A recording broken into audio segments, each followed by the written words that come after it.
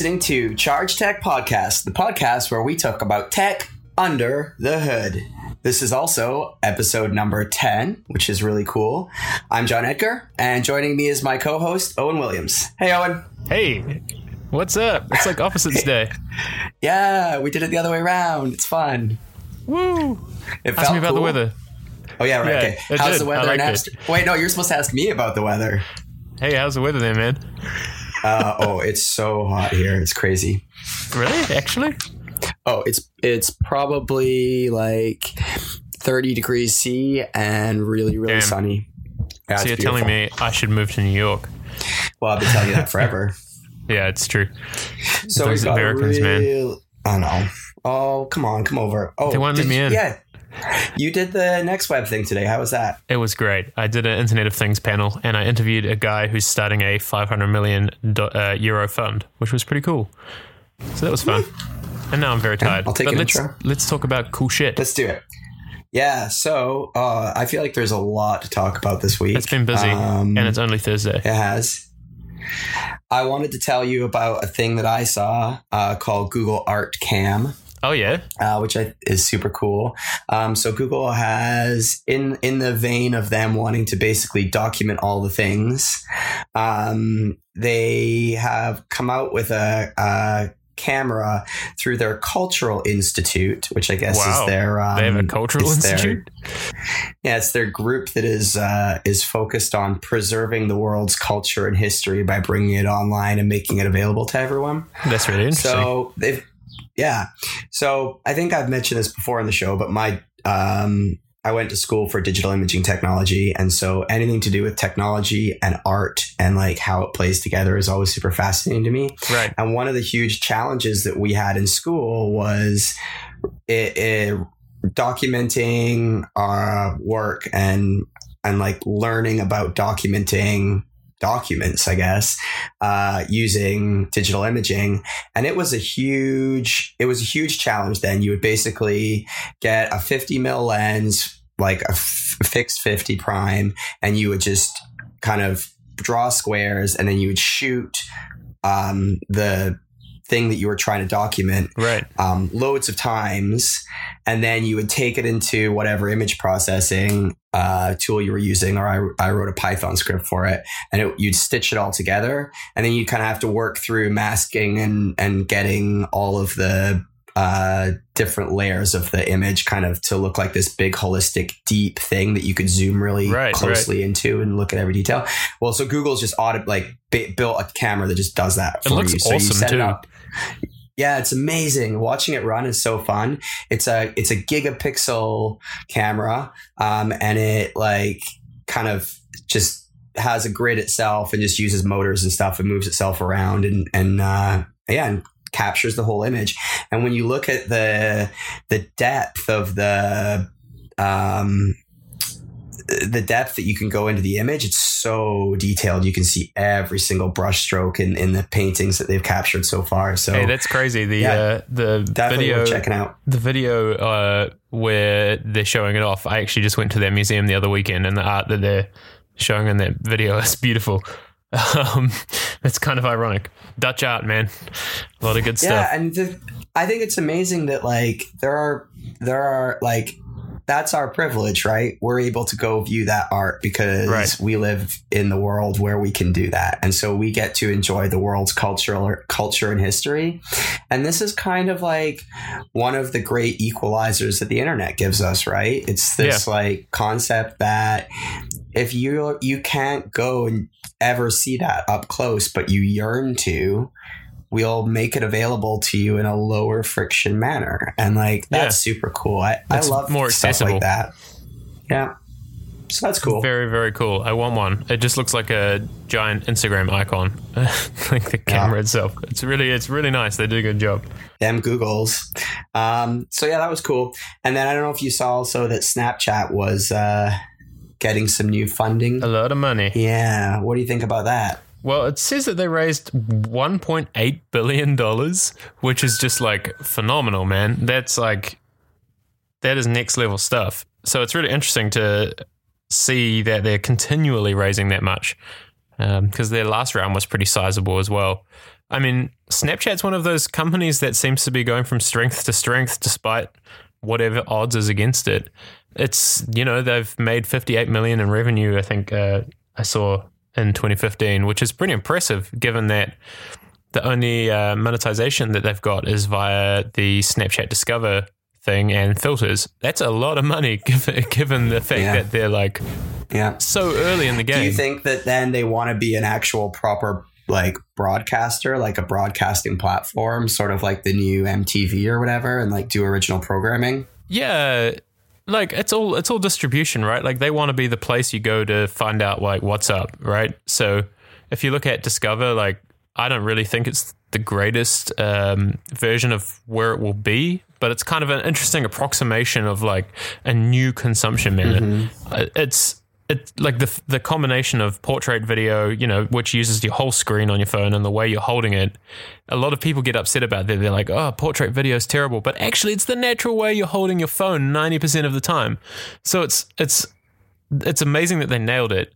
And nobody else had really done that before. I think eventually they'll add stuff like live shows or aggregate stuff. But I think what they're doing right now is amazing. And I mean, Snapchat stories, that's why I'm so big on Snapchat. I love Snapchat stories because you just put shit in there and people just look through it. Like it's no pressure and you get a lot of little like chats and it's cool. You actually feel like you're seeing what somebody's life is like rather than just Instagram. I really like it. Do you think that you would be willing to consume long form, short form, ephemeral content created by content producers? So let's say that Degrassi had like a for Snapchat only original content thing that was like, every episode was 2 or 3 minutes and maybe they sent you a new one every day or something like that. Or you could follow, like, wouldn't it be cool if you could create a whole interactive thing around that where you could follow people who weren't real and it was like a whole play? Like it was a whole production. Right. Yeah. I think that will be eventually what they do. I think that the way that they're doing it right now is letting it come to you.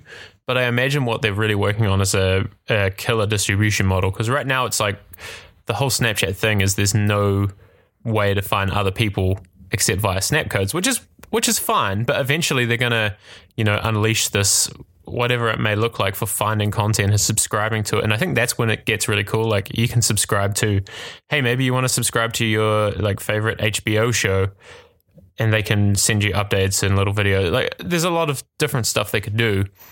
And I think that anybody who's skeptical about Snapchat now because the UI is bad or they don't like the way it works is going to be surprised by how far they go. Yeah, I wonder if, so as we love to speculate on acquisitions, I wonder, so good Snapchat acquisitions in that light would be like Netflix or Comcast or Time Warner. I guess they have the cash, right? Yeah. Like Snapchat with 1.8 billion or whatever in cash is just an insane, it gives it so much power to not only build out the tech, but itself as a media company that owns the media, So there's a long game here for sure.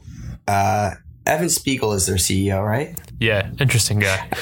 Yeah, I don't know anything about him because I think my understanding is that's kind of on purpose. Like he's a pretty behind the scenes dude, but he's quite young. He's 25, right? Yeah, he's a really young guy, and he just seems to be very much so just playing it as he sees it, which seems to be working really well for them. I've seen a lot about like what it's kind of feels like to work at Snapchat.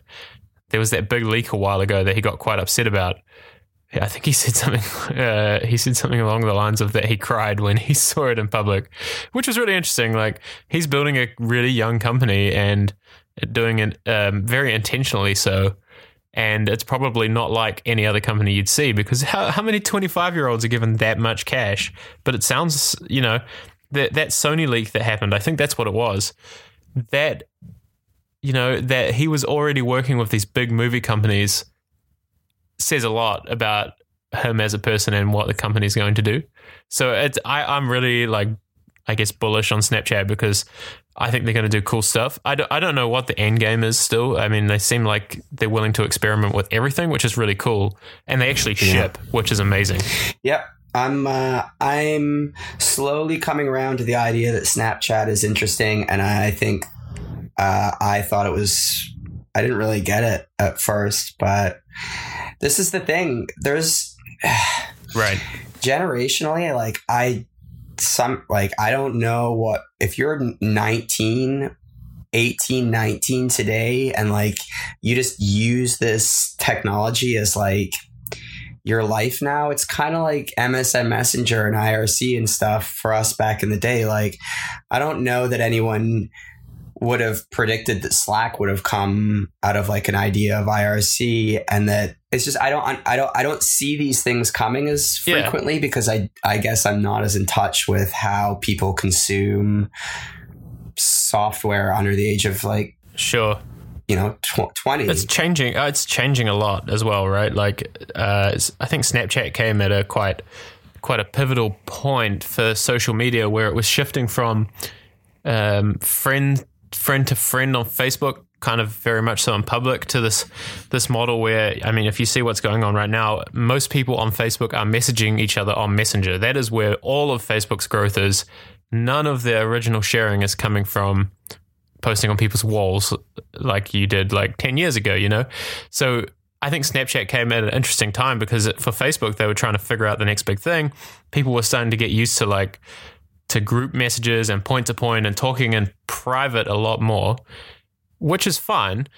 And then Snapchat came along and they kind of enabled that with multimedia, right? They made it possible to send people video and audio and keep them up to date and have these little story things that tell like a really like nice, authentic story rather than just bullshit, Facebook posts. So they kind of came at that crux point where I think people were burnt out on social media. We had MySpace, we had Facebook, we had, each country had its own seemingly specific social network. We had Bebo in New Zealand, which is hilarious.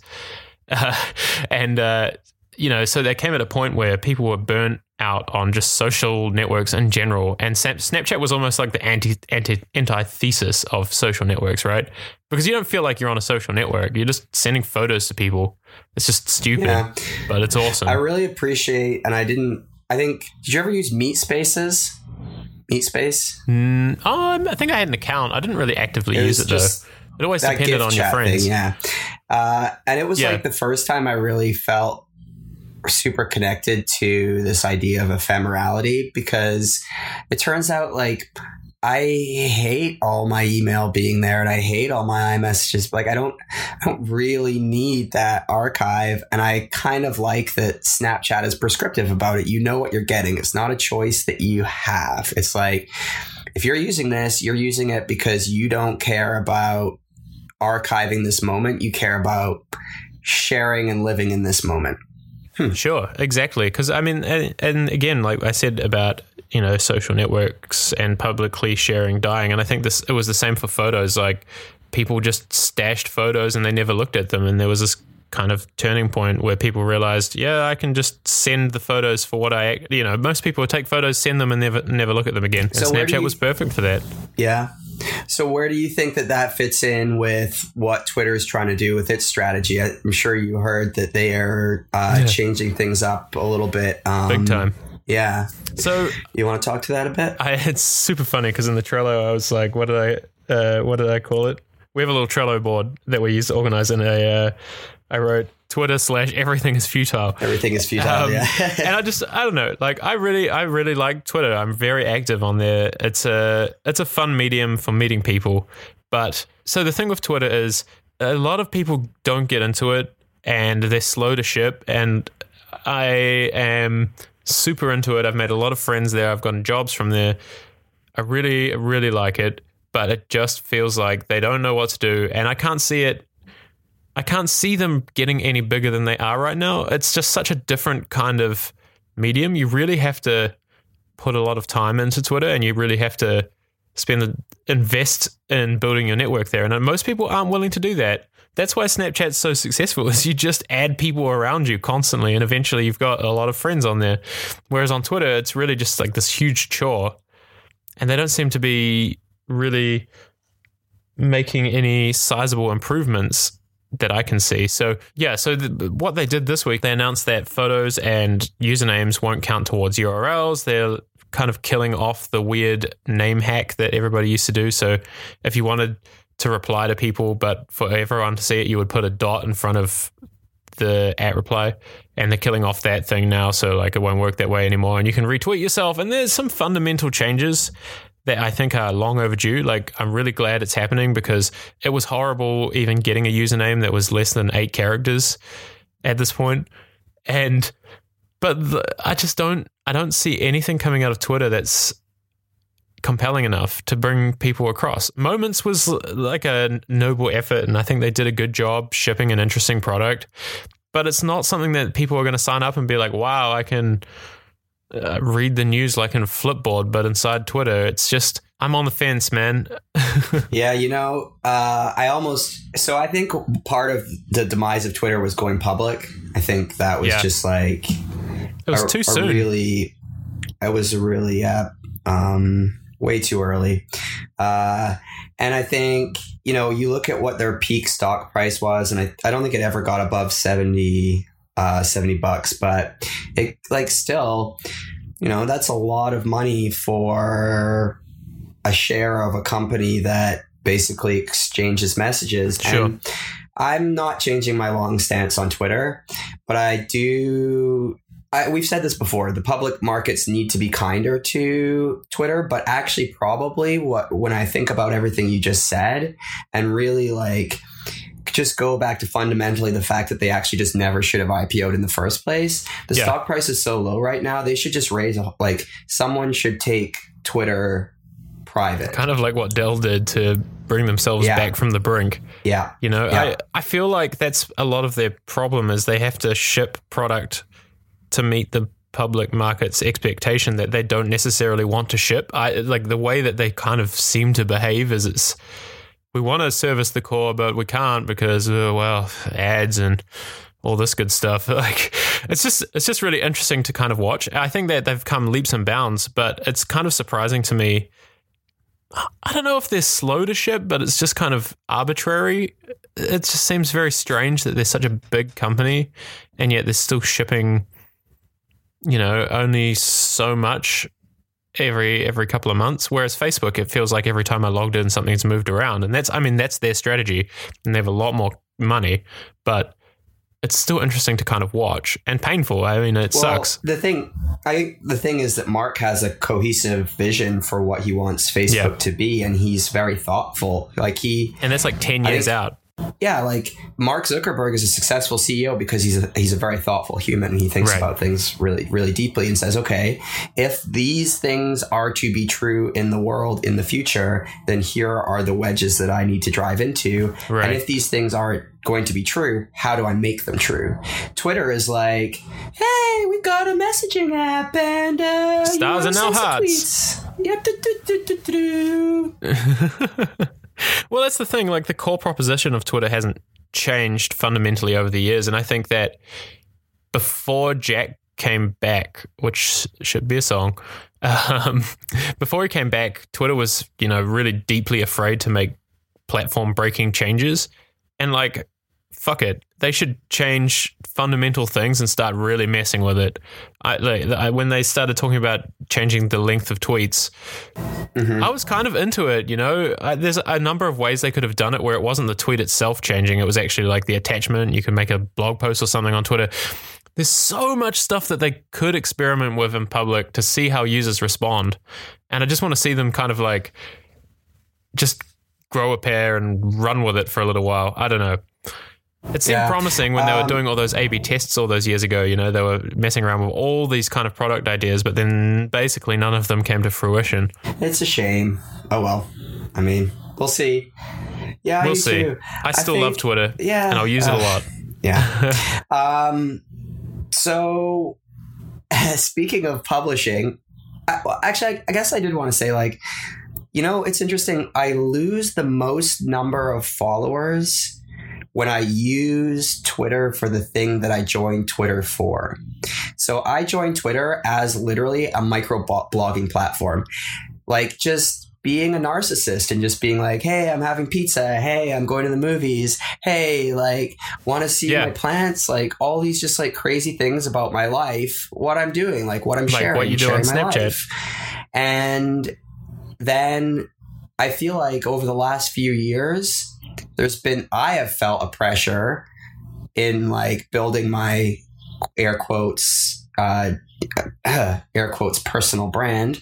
God, I know, but whatever. Actually, a pressure just to like share links and interesting things, and also like as more and more serious people have started following me, and more like people think about my Twitter as my work persona, I've kind of changed the way I use it, and I find that if I use it in the way that people want me to use it, I actually like gain traction and following and stuff like that.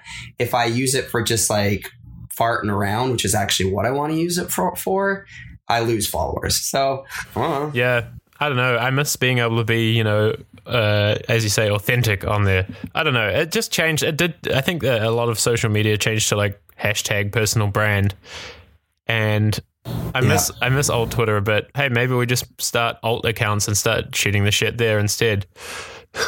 True say. Did you follow, speaking of media platforms, did you follow, I presume you've been following what's going on with Gawker Media generally. Right, yeah, the lawsuit of Hulk Hogan against Gawker for releasing his sex tape all those years ago, right? Yeah, so they won. They won, yes. The judge rejected the motion to do a new trial, or I can't remember the specifics. But the big drama was Peter Thiel's behind it all, like funding everything. Like, it's so hilarious. So for people who don't know Peter Thiel, like, what's some background on him? I guess you probably know a lot more detail than me. Is it? I think the T is silent, so I think it's Peter Thiel. Oh, it is. And you're right. Oh man. Yeah. I think he'd be sorry, Peter. Peter, don't sue us. Or at least don't find someone to sue us. Yeah. So Peter is a part of the PayPal Mafia. He's an old school software guy, first wave of internet companies. Really, really great thinker, super smart guy.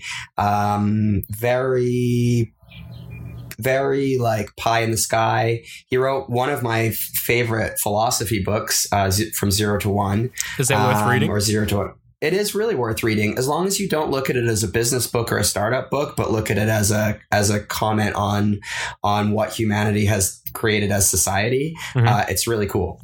Nice. I think people who don't like it really look at it as a startup like textbook, sort of like a Malcolm Gladwell type thing or something, and it's not that.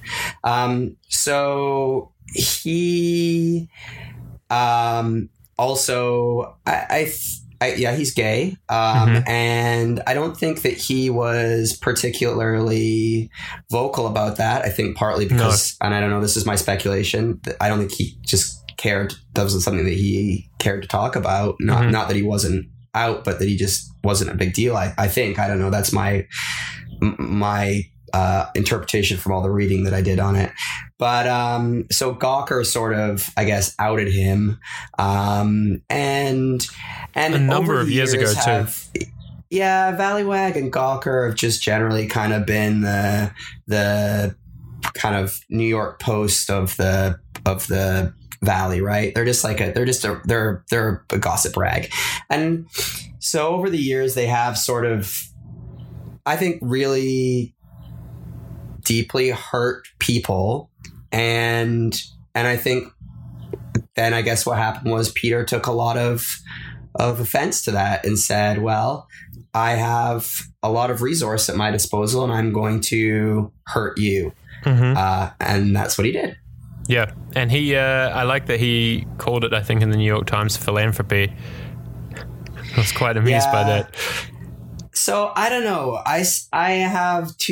I'm very conflicted on this. I thought about it a lot this morning. On one hand, I feel like there's some First Amendment issues here a little bit. Like, it's kind of crazy that this guy just like didn't like what a publication wrote, so he took them down. But then they've also kind of skirted the law for a long time, knowing that people didn't have the resource to chase them, and that the legal system was difficult to navigate and it would take a long time. So interesting. I don't know, like, it's karma in an odd way. Yeah. It's I don't really fall on either side of the fence. I mean, I think that it's important to have a free press, and it makes me a little uncomfortable that billionaires should be able to like shutter news organizations they don't like. It sounds like Gawk is for sale. I don't know if you saw that in the last kind of hour, but it sounds like their reaction is, please buy us, because they're going to run out of money if they actually have to pay this.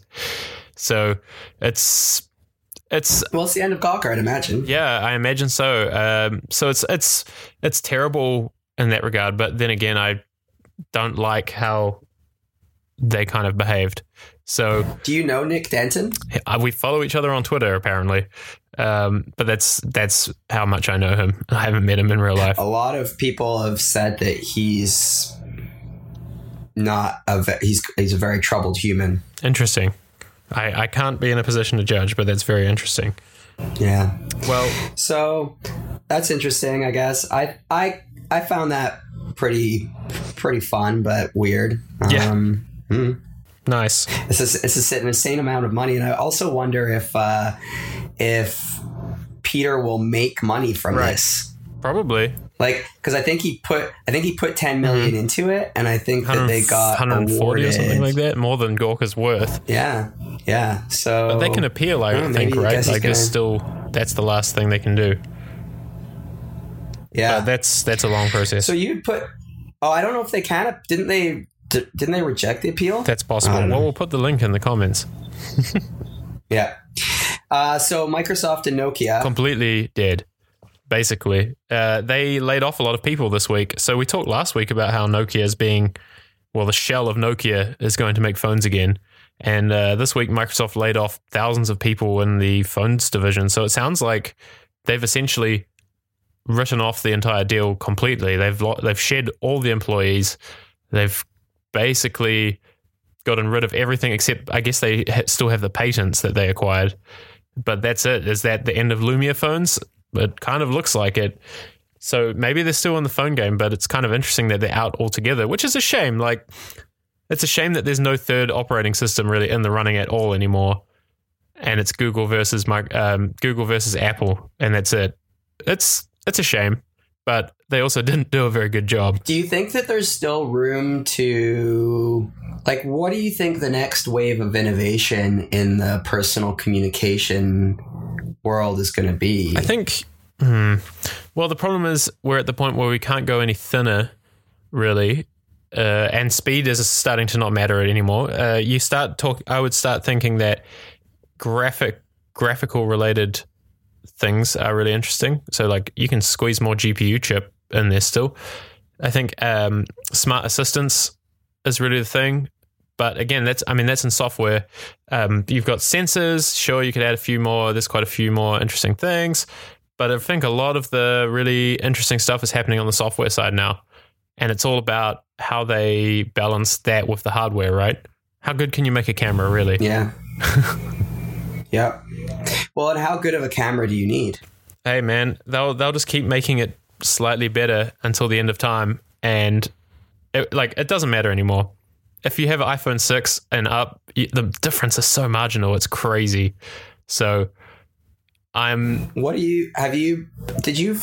just caught a glimpse of something that flexible, LED or flexible screens are pretty close to being ready for prime time. So, I guess that means that we could have really good wristband phones where they go around you and then you could unwristband them. That could be interesting for VR, maybe more than anything. If it's not a flat surface at the end of a Google Cardboard type mount, and that's probably the other area I think that phone makers are going to take it next as well, is using it for a different thing than you originally used it for. So Android Google Cardboard is a great example of a really cool way to use a phone.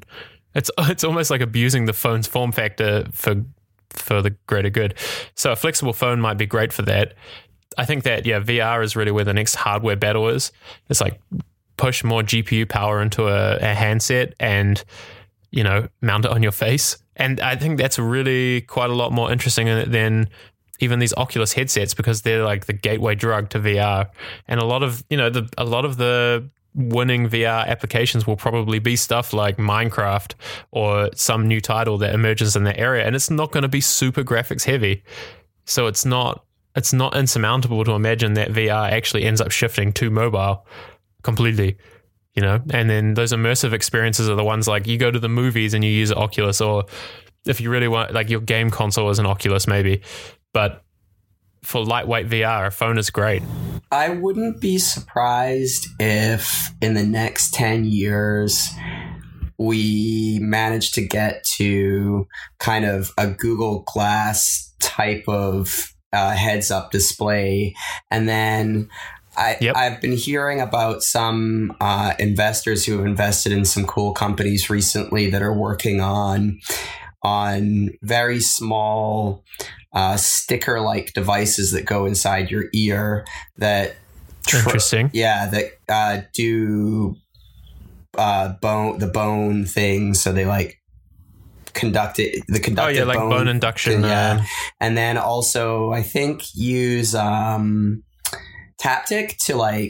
to produce the frequencies that your ear needs to hear to produce the sound. So, or to hear the sound. So like you could effectively have the microphone and speaker in your ear, like stuck is little stickers that stick inside your ear.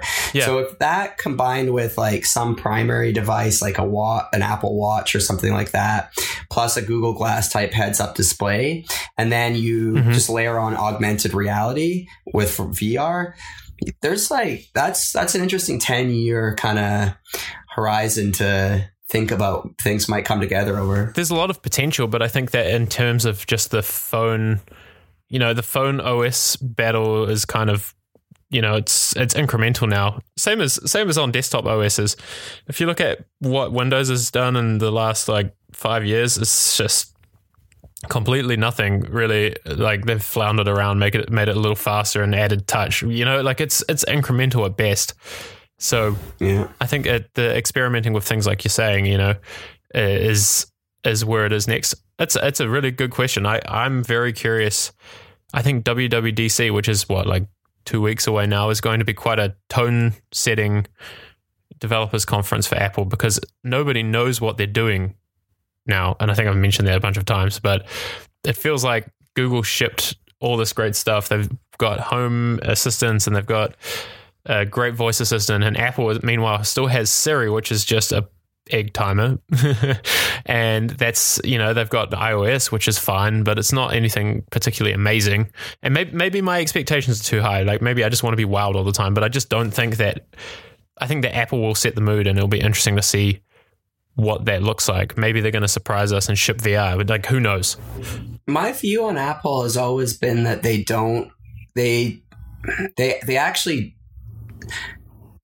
only go short on things that are required as incremental steps to their long positions.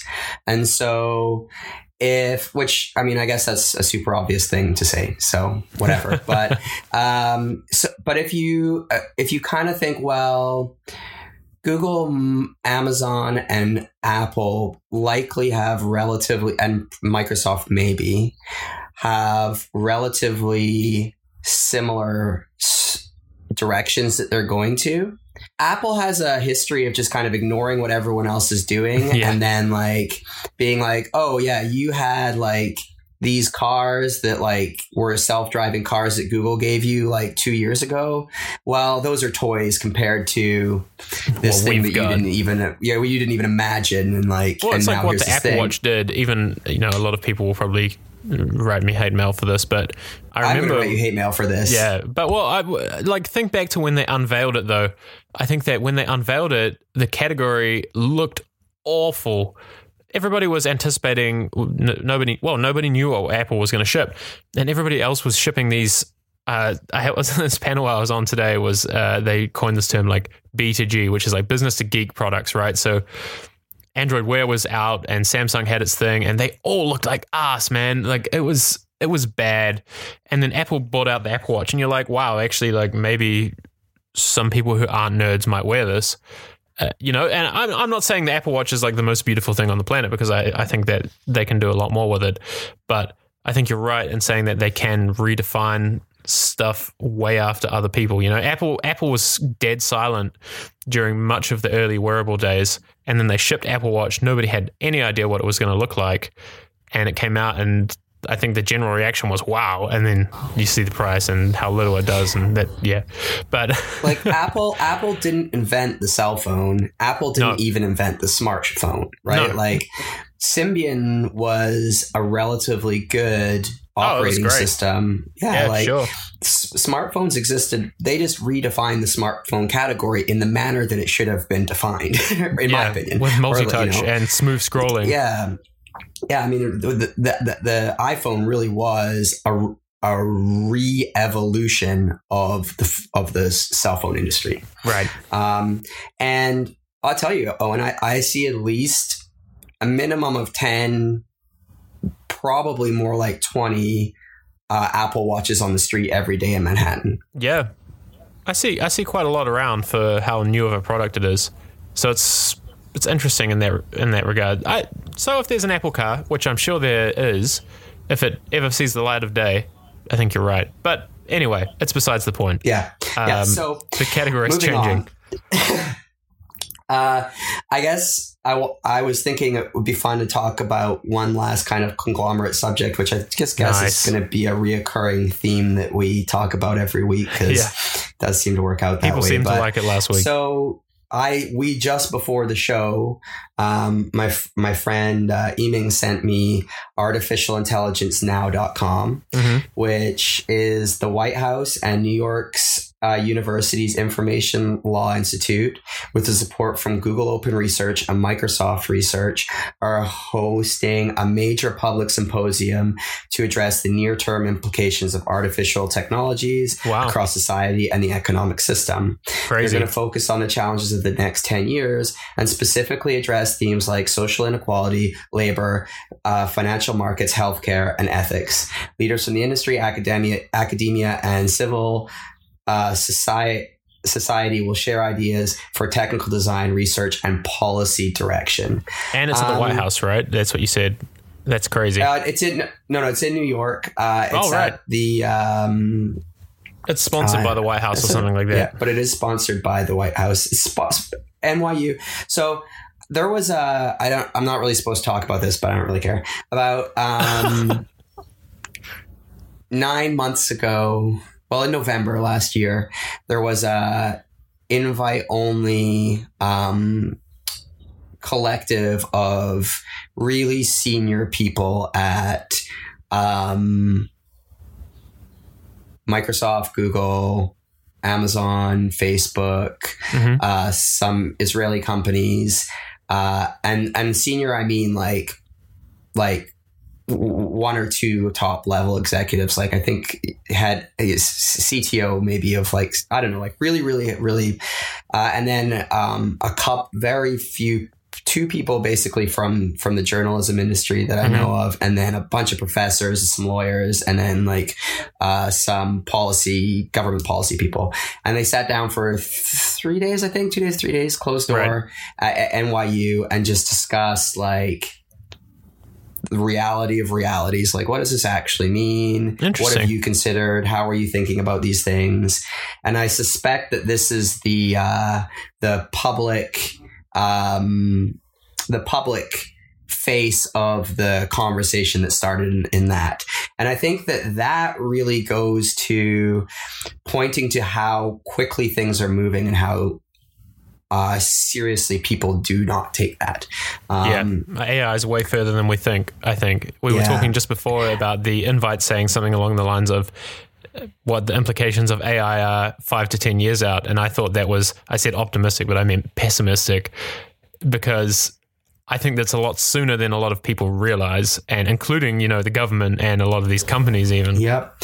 So it's going to be interesting. And I think that I'm really happy that we're having this conversation, because we talked earlier about how artificial intelligence really is a very wide term to discuss, or to lump together a lot of different and in and of themselves incredibly complex computer science and technology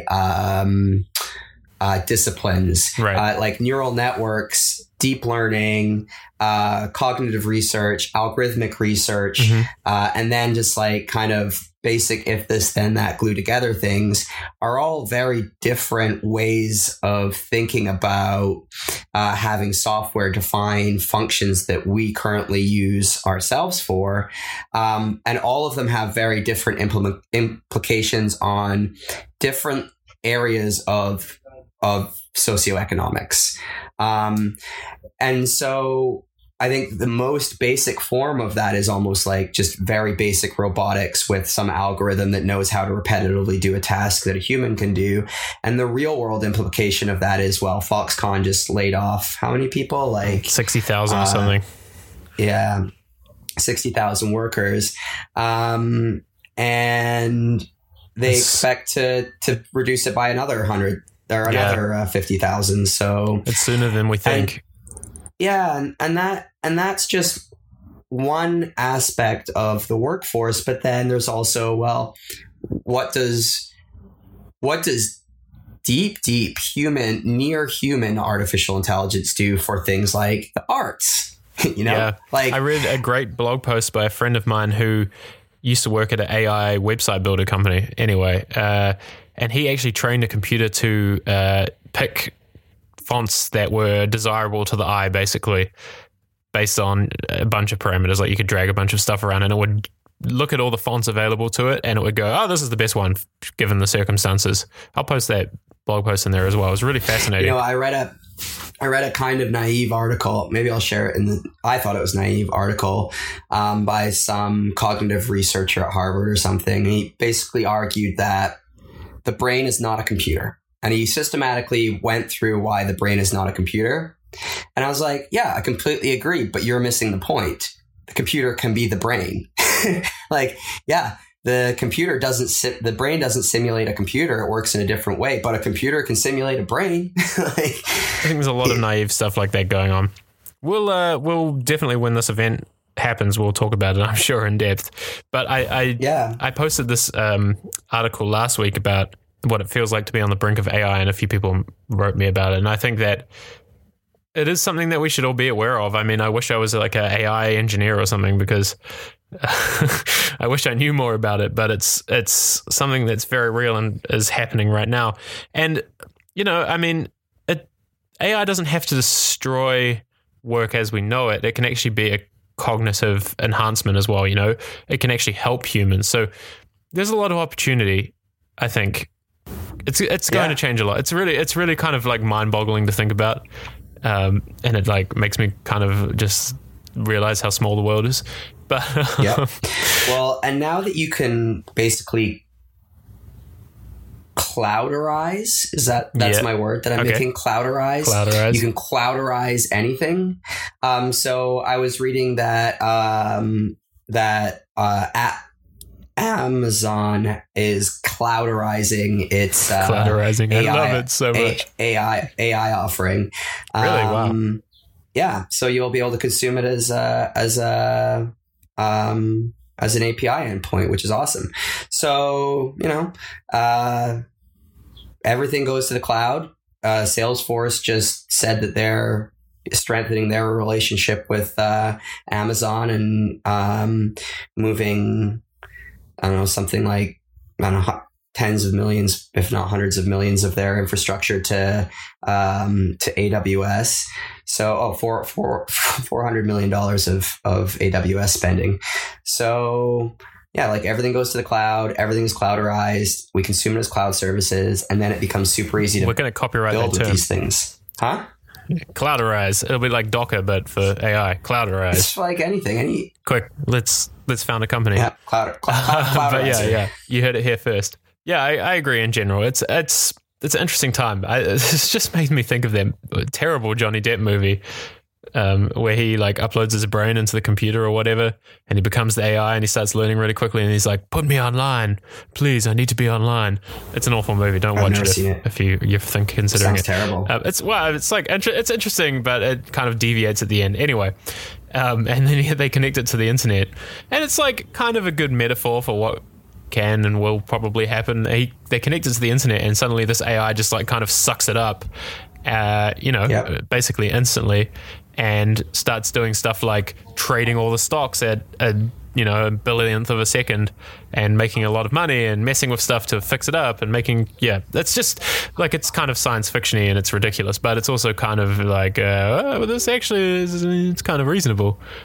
So don't watch that movie, it's terrible, but also maybe do. So I think that's pretty much what we wanted to cover this week. We went a little bit longer than we usually do, but I kind of felt like that was okay because we've actually been getting a fair amount of feedback. Yeah, people like the longer ones and being existential, so that's really cool. And if you do like this, please tweet us on @ChargedTech. We appreciate hearing from everybody. Yep. Owen has the most brilliant Twitter handle @OW, and I am @JEdgar. Just like, did I tell you how I got that Twitter handle? Tell me. I didn't tell you that story. No. It's used in the old days of Twitter. You used to be able to claim them. Like there was a while where you could request them and they would grant it. I didn't get it during that phase. I got it in maybe 2009, 2010. I had a friend who was a Twitter employee, and I messaged him and I said to him, "Do you miss home?" Because he was from New Zealand. And he's like, "Yeah, I do." And I told him, "What would I have to give you to get @OW?" Well, he said, "Well, a couple of kilos of chocolate from home." So I FedExed him some chocolate, and the next day I had @OW on Twitter. So it was awesome. That's amazing. And they shortly afterward changed their policies. They actually don't do that anymore because people tend to get upset when you move Twitter handles because people squat on them. It's awful. They need to start releasing them. But anyway, besides the point, that's the story of how I got a 2-letter Twitter handle. It's a good one. So yeah. Cool. Yeah, it's nice. Good episode. Sweet. Good chatting with you as always. Yeah. Yeah, thanks for hanging out. And thanks for listening, folks. We'll see you next week. We'll see you next week.